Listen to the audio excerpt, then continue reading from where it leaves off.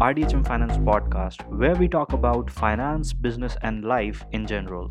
Our aim is to provide you the right knowledge, the right mindset, the right path in order to achieve financial freedom and make your lives a tad bit easier.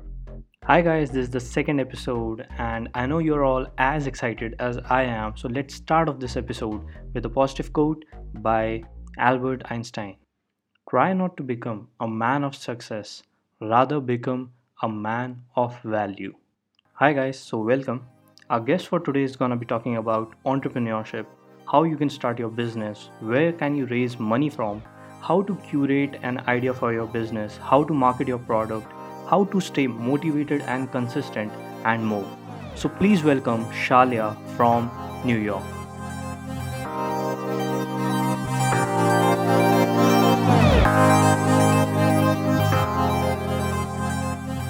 Hi Shalia. I'm glad that you took time to be part of the podcast to share some invaluable information.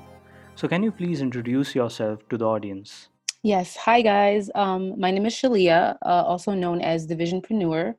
I'm a business coach. I help businesses start up, I help them operate, and I also help them to grow. I'm from the United States, in New York, and I live here with my two kids and my husband. Wow, that's incredible how you have achieved a lot with being a mother of two kids. So, Shalia, before we start, how has the lockdown period been for you? Like, how are you dealing with it or passing your time? So the COVID situation in New York and America is pretty bad right now. Um, we're still in quarantine and basically we can't go outside. We can only go a select few places. There's really nothing open right now. So what I've been doing to like pretty much like pass the time and you know deal with it is I put myself more into the business aspect of things. I'm definitely doing more blogging. I'm doing more recording. I'm learning more. So I feel like this time is a really good time for everybody to really like take a breath, take a breather, step back, and just focus on what they really want to do. Because right now is the time to focus.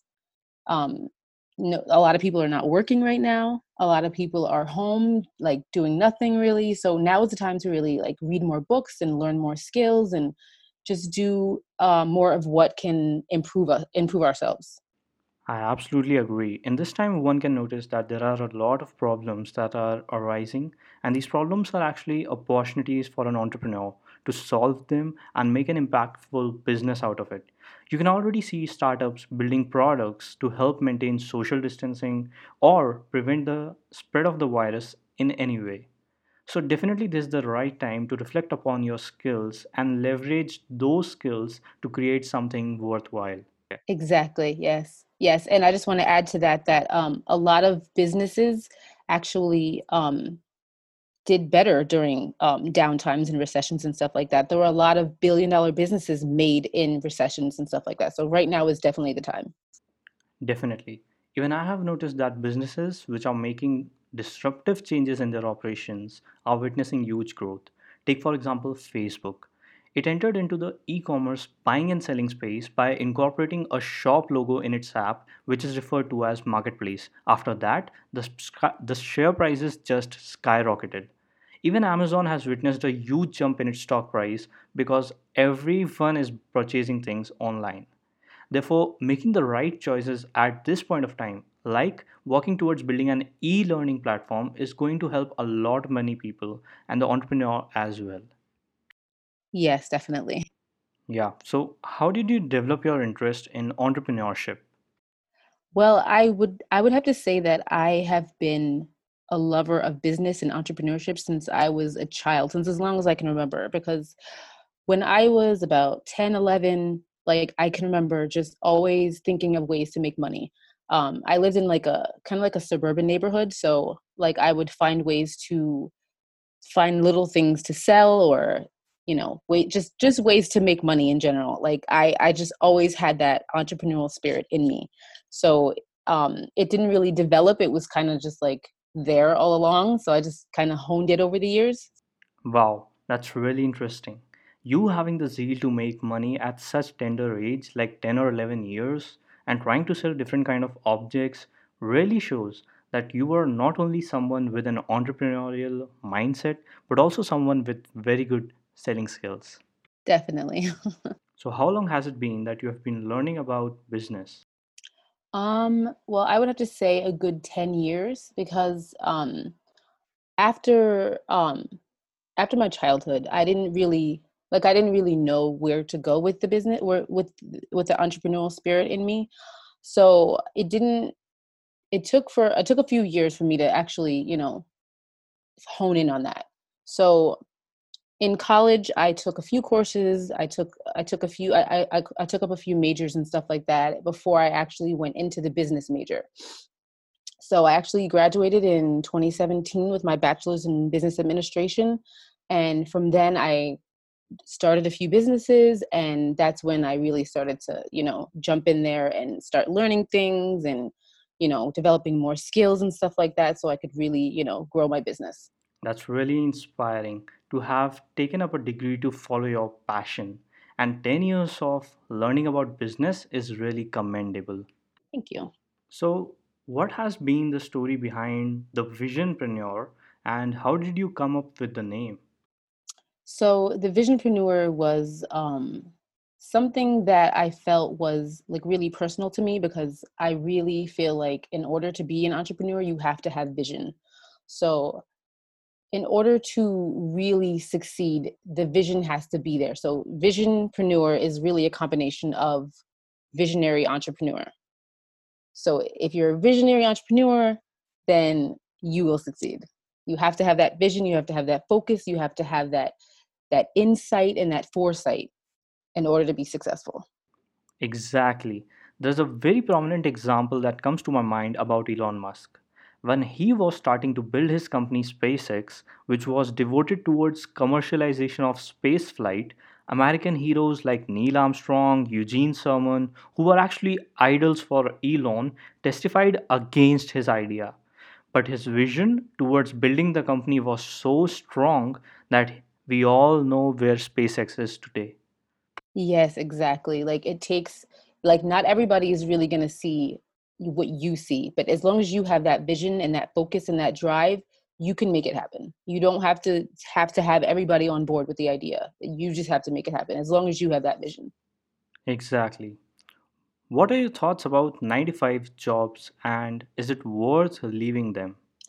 Well, the way I always felt about 9 to 5 jobs is that they're not secure. At any moment of at any time they can decide, "Oh, we don't want you to work here anymore." So, I feel like they say job security, but I feel like that's like an oxymoron because jobs are not secure. So, I feel like if you have a 9 to 5 right now and you want to leave it, it is worth taking the risk. It's definitely worth taking the risk because you can make way more money, you can set your own hours, and you can build wealth. You can never build wealth with a job, with a 9 to 5 job. You can only build wealth through a business or investments, stuff like that. Exactly. Even in this tough point of time, you can see that millions of people have lost their jobs. The first and foremost thing that a company thinks about controlling cost is just laying off or cutting off the salaries of the employees. So, definitely, there are many risks attached to having a 9 to 5, and just depending on it for your survival is not at all enough. You need to have multiple sources of income. And if we think calmly, it's you that needs to take control of your life. Yes, definitely. Jobs are not safe. Jobs are actually scary to me because you don't know the certainty of the company itself. You don't know if they're going to do layoffs or if they're going to hire new people and let you go. You don't really know the certainty of a job. It's not certain at all. So they're scary to me. Exactly. And just like you have put in so many hours in your job, if you put in those many hours in a business like 5 or 10 years, then definitely with focus and determination, you'll be able to create something much more worthwhile and earn a very good living out of it. Definitely, way more than you could make if you stick it out at a job. Yeah. So, what factors do you think are necessary to consider when you are shifting yourself from a job to a business? I would say that you should definitely make sure that you can financially support yourself. So, say your income is $2,000 a month at your job, you should make sure that your business is making at least $2,000 a month so that you can transfer easily from job to your business. Not everybody can do that right away, so sometimes you have to work a 9 to 5 and start your business at the same time. So, but I would just say that you should be able to cover all your bills and maybe have a little extra left over. Very true. Well, that's the idea behind the side hustles that people do in order to acquire assets that are cash flow positive. So, once those cash flows that you get from those assets are equivalent to your monthly salary, that's the right time that you can decide whether you should be quitting your job and working full time on your business. Exactly. Yes. And how should a person approach towards curating an idea for a business? So, yeah, everybody has business ideas. Everybody has great, ideas for a great business or an idea for like a product or whatever.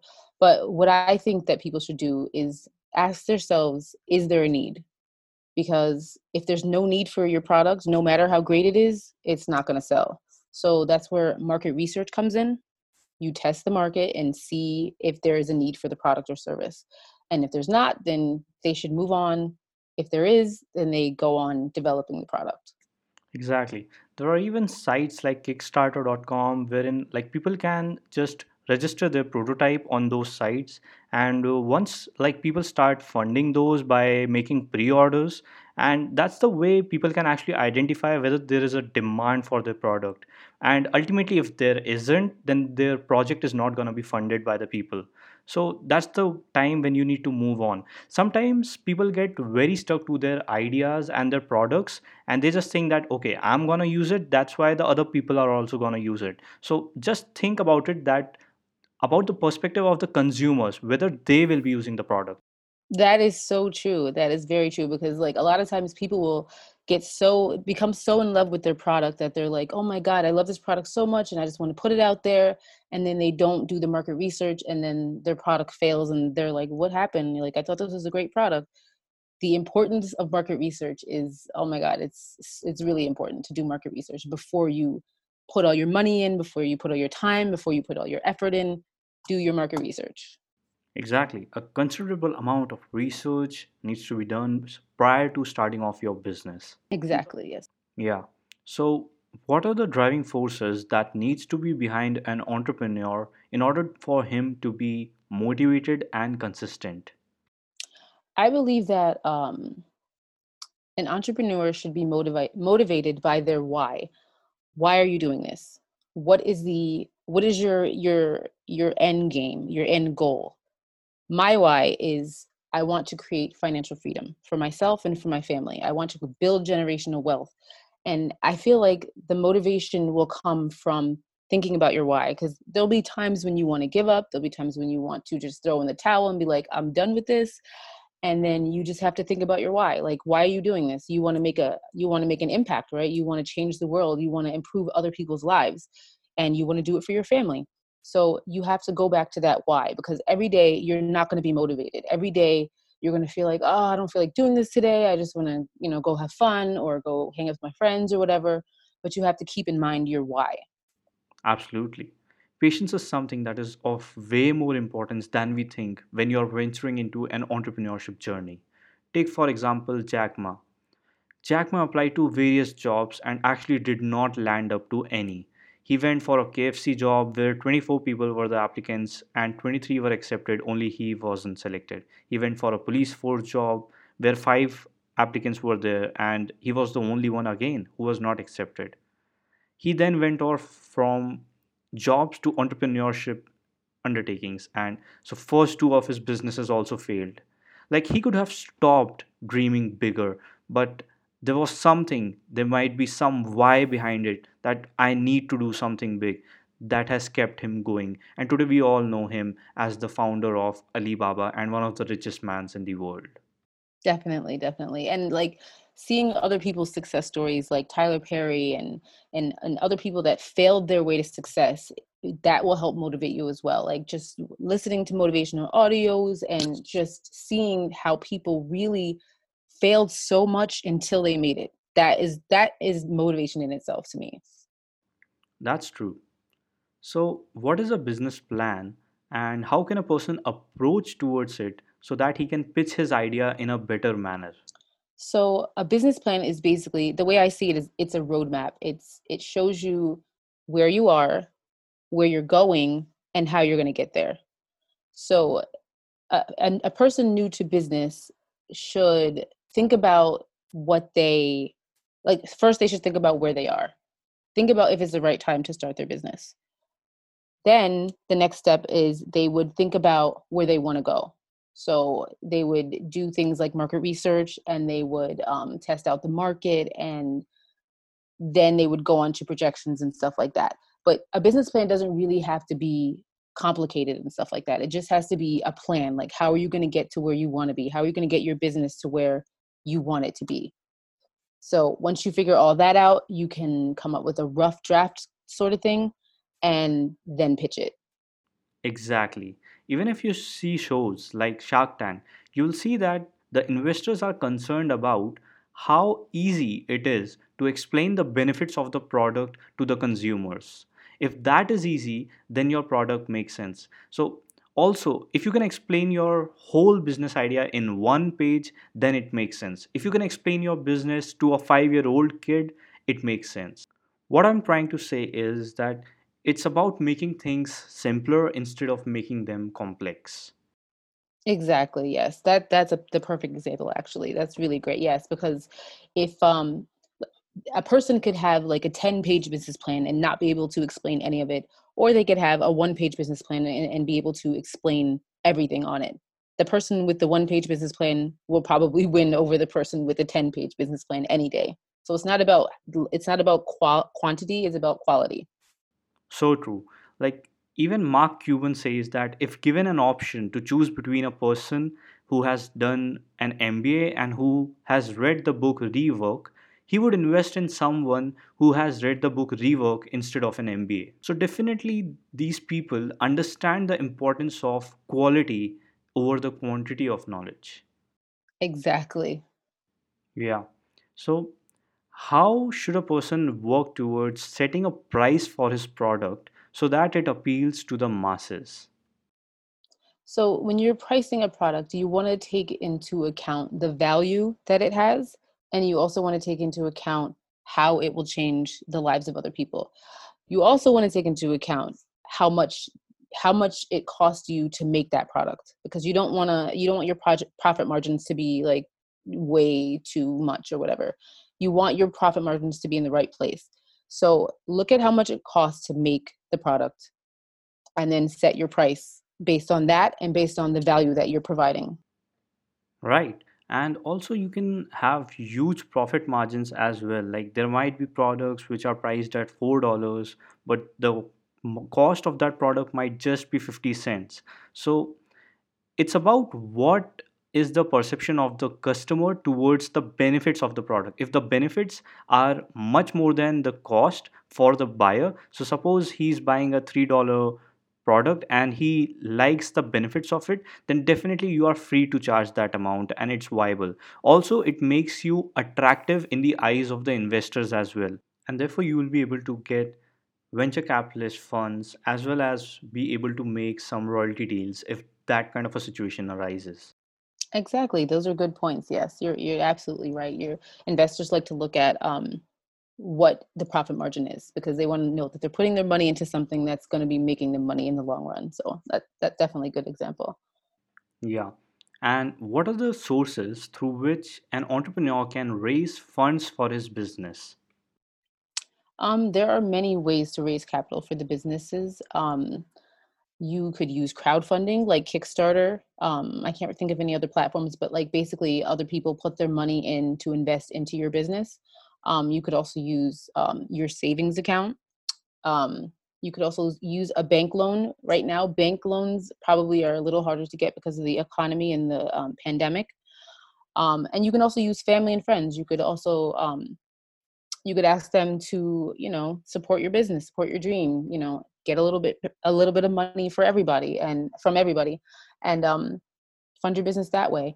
But I would say the best way is to, work yourself, through your 9 to 5, and then through your savings, start slowly, just start buying things here and there that you need for your business and start that way, basically.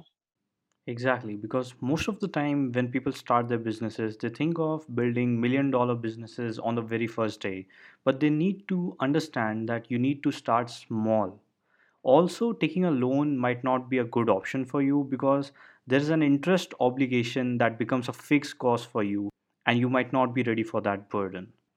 Also, getting investors at a very early stage might not be a good fit for your company because they might ask for a very high equity stake because you are vulnerable because of being very new. So, savings and friends and families funds is actually a way better approach. Also, some businesses make profits from the very first sale, and this helps to fund the future sales by the profits of the previous sales. So, that's actually a good method if you need to fund your business on your own. Exactly. That's, yes, great. Yep. And how do you prepare a financial forecast for your business? So a financial data forecast for the business is usually made through your cash flow statement, your balance sheet, and your income statement, I believe. So basically, you have to know where you are, where you stand financially, and you forecast it based off of those three forms. So you have to know what you're working with. You have to know your income. You have to know your expenses. You have to know your profit and your revenue. You have to know all of that before you can make a financial data forecast for your business. Exactly. All those three statements are very useful for forecasting. However, the main 2 points that the investors are concerned about are the top line and the bottom line, that is, the revenue and the profits. So, usually the forecast period is around minimum 5 years, and you can then forecast for 10 years or 15 years down the line. And the way we do it is you can use the previous growth rate in the incomes and expenditures in order to ascertain the amounts that might be incurred in the future. So this forecasting actually helps you in order to prepare for the expenditures that are about to come, and also target the ascertained revenue amounts that have been shown in the forecast. Yes, yes, definitely. Yes. And so, what are the different control measures that one can take in order to control the costs that are being incurred in the company? I would say just to keep track of the expenses that you're incurring, and I have it like a really simple method, just writing everything down, or you could have like a software that tracks everything so that you don't incur too many costs.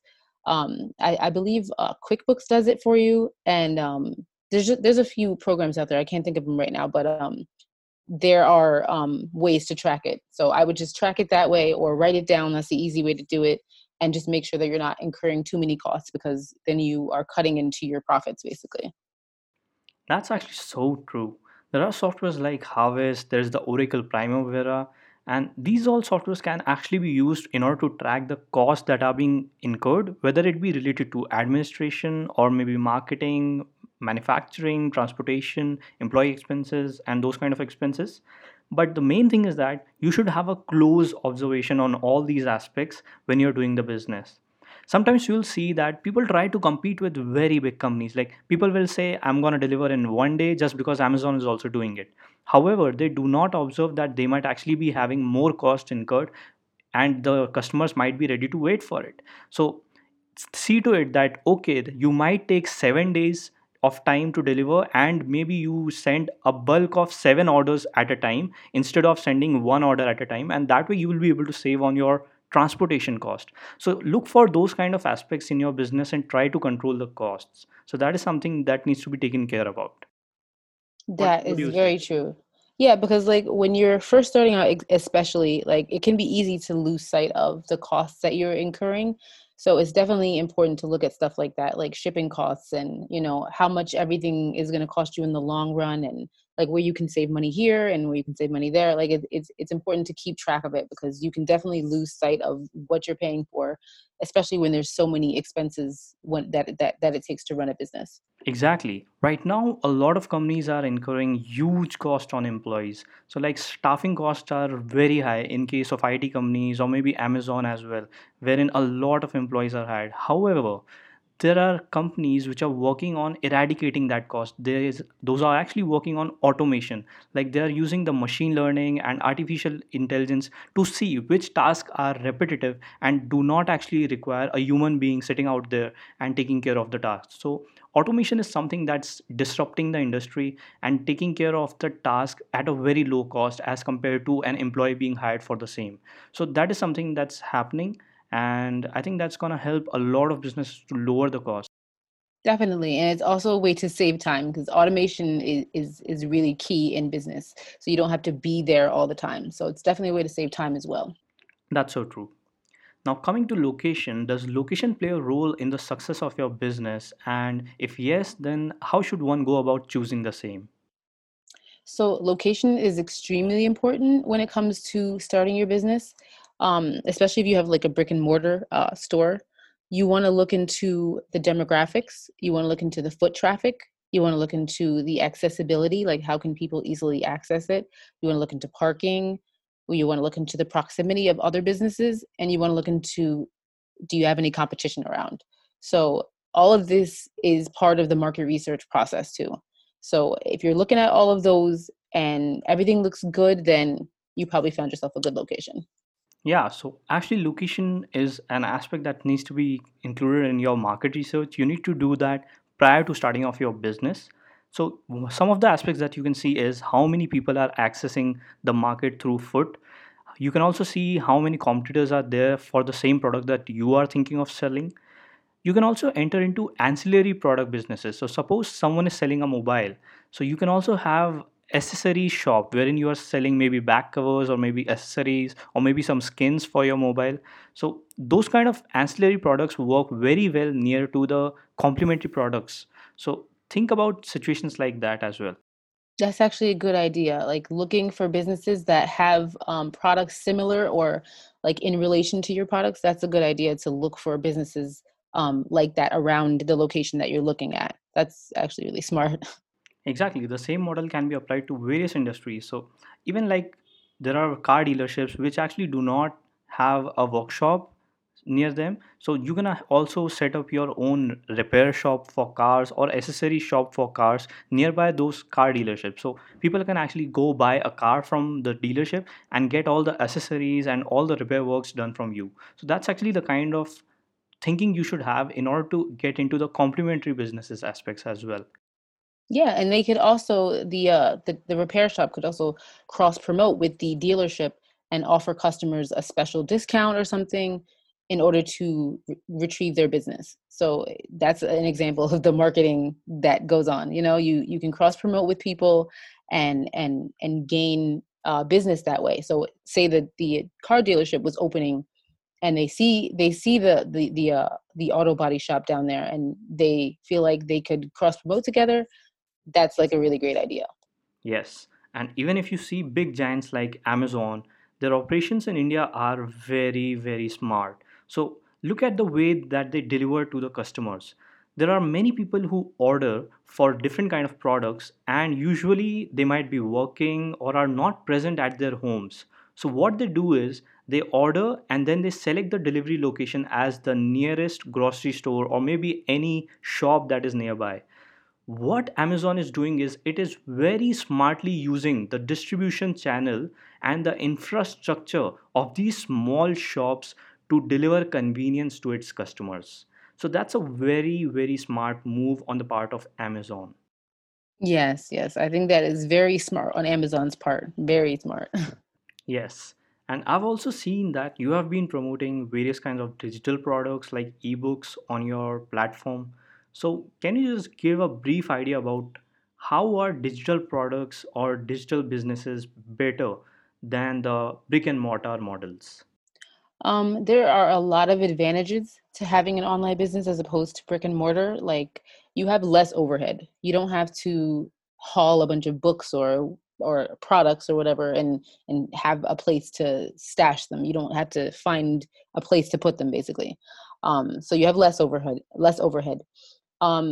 With digital products, there I find there are a lot of times where there's something that I want to add in or change or whatever. So it's easy to update the book or whatever, or the product or whatever, without having to like change the whole thing and then lose a bunch of money on lose a bunch of products that I already created.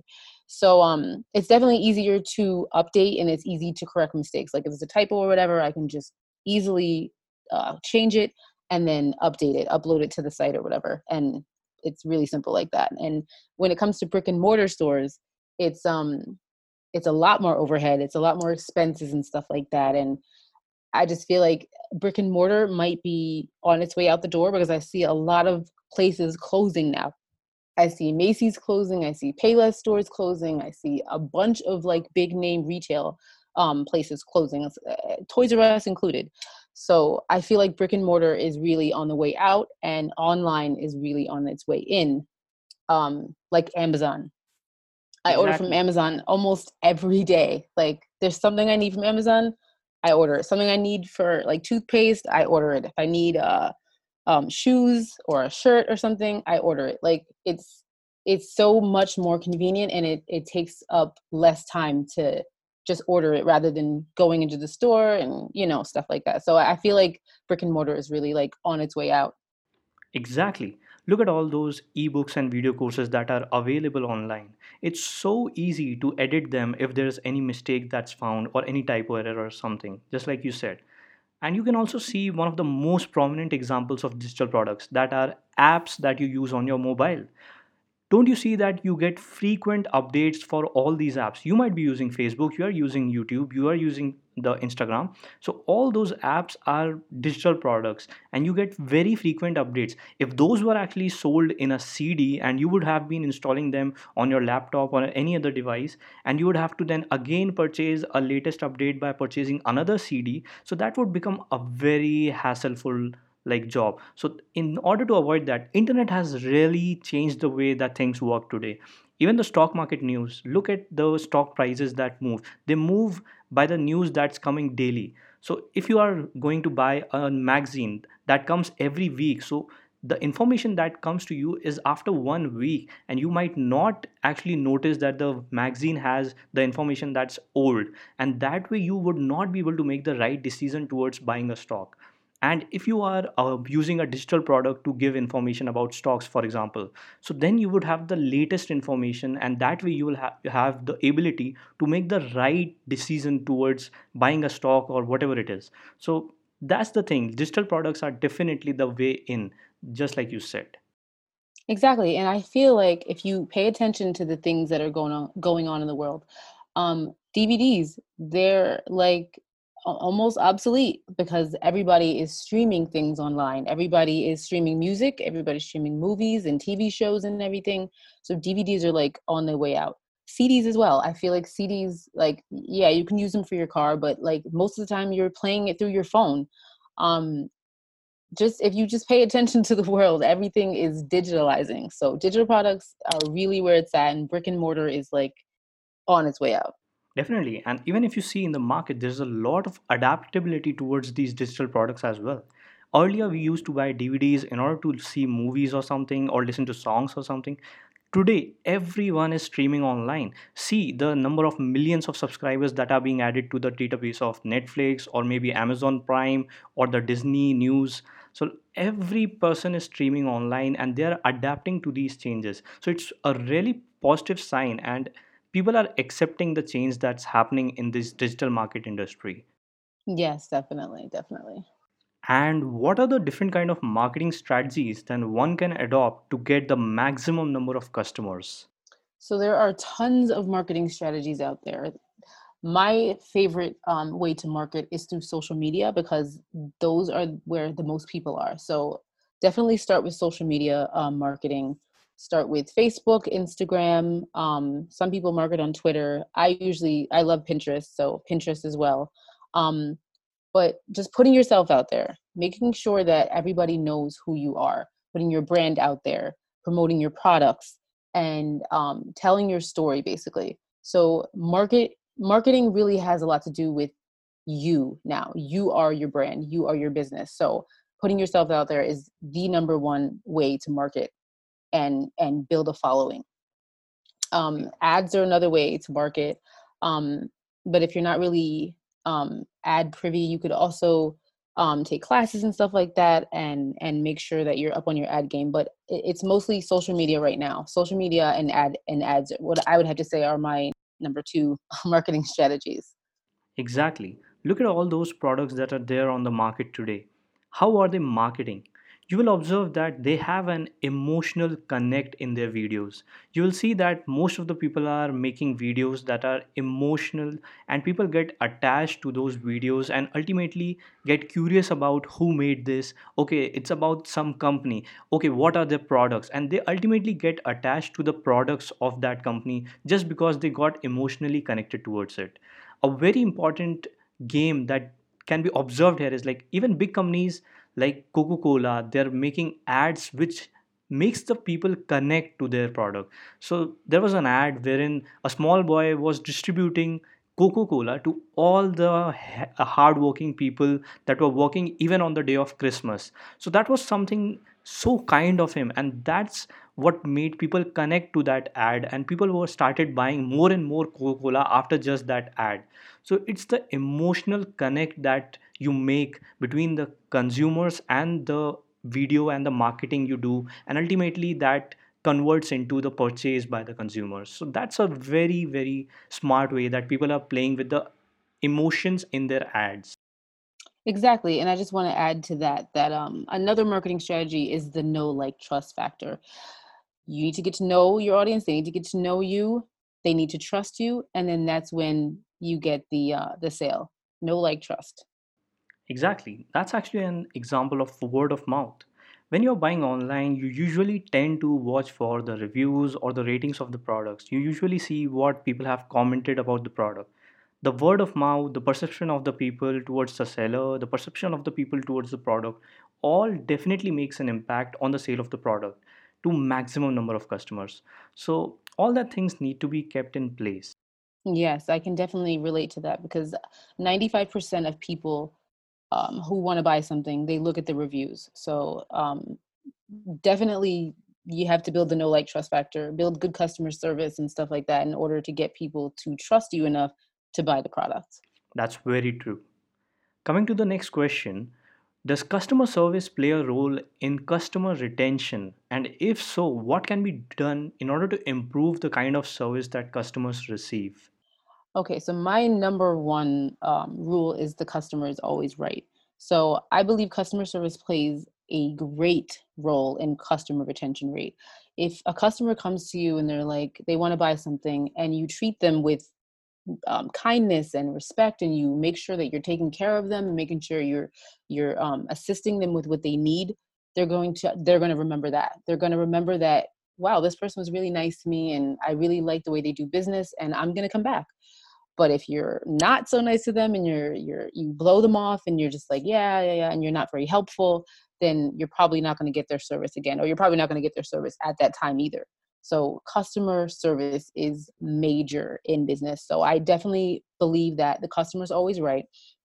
You treat them with respect, you treat them with kindness, you make sure you're taking care of all their needs, and they will be repeat customers. And I can definitely attest to that fact because it has happened to me in my business. That's really amazing because it's a very true thing. Like you will observe that people are busy selling their products to hundreds of people, and even if there is one complaint, people forget to attend those complaints. People need to understand that one loyal customer is better than 100 potential customers, because that one loyal customer will bring in more than 100 customers to you. So that is something that you need to look into it. It's the experience that the customer gets at the counter when he comes to your shop. That is a very preliminary way in which you can influence him and make him like your business and come again and again. You'll observe that there are some shops near you, and you might be visiting those shops for years.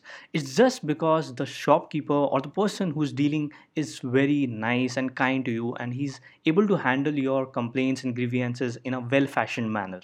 The way that you make your customers feel with the product will make them very happy, and they will tend to give more and more and more information about the same product to others as well, because they're proud of using your product, because they're proud of the service that they're paying for.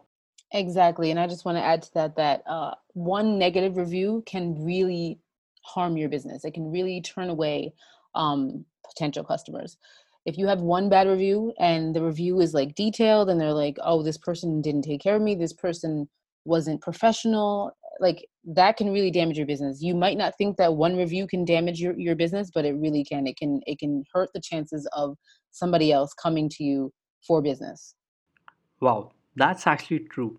Like, even if you see shows like Restaurants on the Edge on Netflix, so you'll see that there are restaurants which are at very good locations, prime locations, sea facing, and all that. But there are many negative comments on their restaurants reviews, that you will see that Google reviews mentions many negative aspects about the product or the placement of the chairs or many things that they are.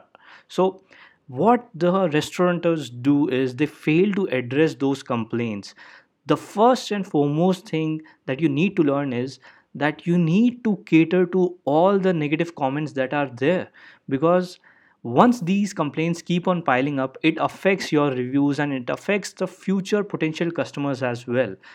Even if one negative comment comes up, the first and foremost thing you need to do is get in touch with that person, ask what went wrong, work on improving that aspect of the business, and then call that person again that okay, we have worked upon the problem, now it's fixed and you can revisit our location, we will be very proud to invite you again. So that's the kind of customer service that you should be having, that you listen to the customers.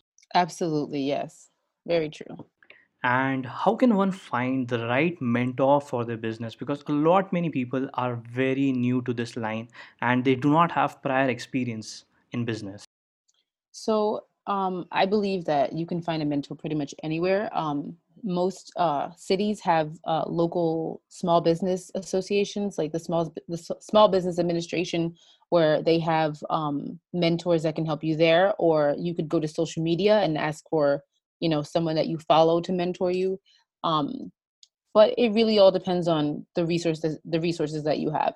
So I would probably try to find a mentor that's doing the same thing I'm doing, that is a little bit ahead of me, and I would ask them for mentorship, or just like follow, their leadership, join a group, join a Facebook group, or just find some way to connect with someone and ask them for mentoring. It's really just a matter of where you want to go for that. Do you need physical mentorship, or do you need online mentorship? There's options pretty much. Yes, I love the fact that you said that the mentor should be a bit ahead of you, because I see that people, they come up with some idea, then they'll go and ask their friends, "Okay, do you think this product's good? Do you think I should keep the pricing in such a way?" And the thing is that his friend might not be aware about anything about that business, and the friend might not know how the pricing mechanism works in the market. So it's very, very necessary to reach the right people who have already done what you're gonna do. So you should be having some person who is actually experienced in that field, who has actually done what you're trying to do, who is actually at a place where you want to reach, because this person will be very much able to guide you on what mistakes you should not be incurring, and he'll be able to guide you with the difficulties that you might be going to face if you were doing it all alone. This will actually help you to reach to a better place in your business at a much faster pace. Yes, definitely.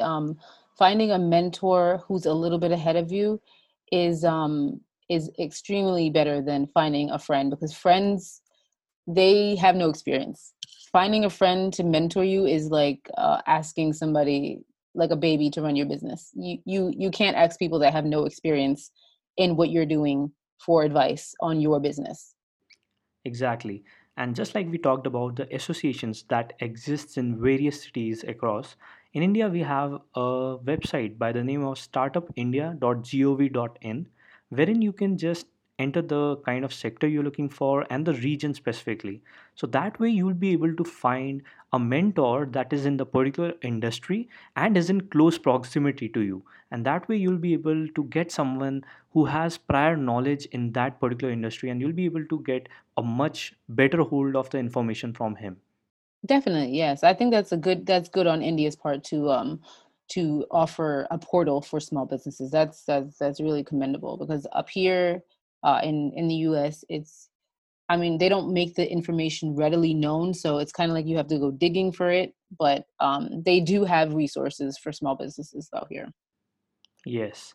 And do you think that networking skills play a very important role for an entrepreneur when he's looking forward to scaling his business? Yes, definitely. I would say that networking skills are better than having a bachelor's degree. Like you could have a bachelor's degree and not know what to do with it. And you could have networking skills and get to know the right people who can put you where you really want to be. So I believe networking skills are extremely important when it comes to scaling, when it comes to starting, when it comes to anything. Networking will get you further, will get your foot in the door more than a bachelor's degree. So yeah, basically. Yes, and I've also seen a program on Udemy wherein it says an MBA in one course. The USP of that course is just that he teaches networking skills. He says that if you learn from me, I will teach you to meet anyone in this world, how you can go about meeting anyone in this world. So that is why there are lakhs of students that took that course, and that is how important a networking skill is. It helps you to get nearer to people who have the right knowledge. And this age is about the information. Everyone who has the right information at the right time is the winner of the market. So getting access to that right information is of utmost importance, and that is something that comes with the right networking skills. Yes, definitely. I totally agree. Yes, and coming to the last question of the day, what tips would you give to all the new startup entrepreneurs out there? I would definitely say never give up. I would also say to learn as much as you can to hone your skills and build skills and stuff like that. And I would definitely say find a mentor. And it can be overwhelming for new entrepreneurs, you know, with all the information and all the things that they have to do. But if they just stick to the course, then they can definitely be successful. It's not easy. It's not going to be easy. Like a lot of people see the success of other people and then they believe that it's going to be easy. They don't see all the work, the late nights, all the early mornings, all the works and headaches and everything that goes into being an entrepreneur. But if they put in the work and stick the course, they can be successful. Wow, it's a really good advice. I just remembered what Gary Vee used to say is live in a basement, eat a pizza and work for 24 hours a day. If you could do that, you will be successful. You have to have a spirit, and that spirit needs to be very strong. Failures are inevitable. If you see the stories of all those successful people, they have failed, but what kept them going was the never give up attitude. So keep working, keep hustling until you make it to where you want to be. Yes, definitely. I love what you said about Gary Vee. I feel like definitely sitting in the basement with eating a pizza and working on your business 24 hours is the way. Like if time is the most important asset that you can have. Um if you have time, you can build a business. Like for people that are mothers or have other things going on and stuff like that, they're like kind of like a step behind because they have less time to focus on a business. But I if agree. you have that time, oh my gosh, you can do anything. 100%. So, thank you so much, Shalia, for being part of this amazing conversation. I really enjoyed talking to you, and I think you gave some really good insights to the audience. I think this is going to help a lot of entrepreneurs out there. So, thank you for making an impact and being a part of it. Thank you so much for having me. I really enjoyed being here and partaking in this conversation with you. Thanks so much. That was Shalia, a very cool mom and then an extraordinary business coach. Thanks a lot for tuning into RDHM Finance Podcast. You guys have a very nice day ahead. We'll be back with a new episode. Till then, take care and hustle hard.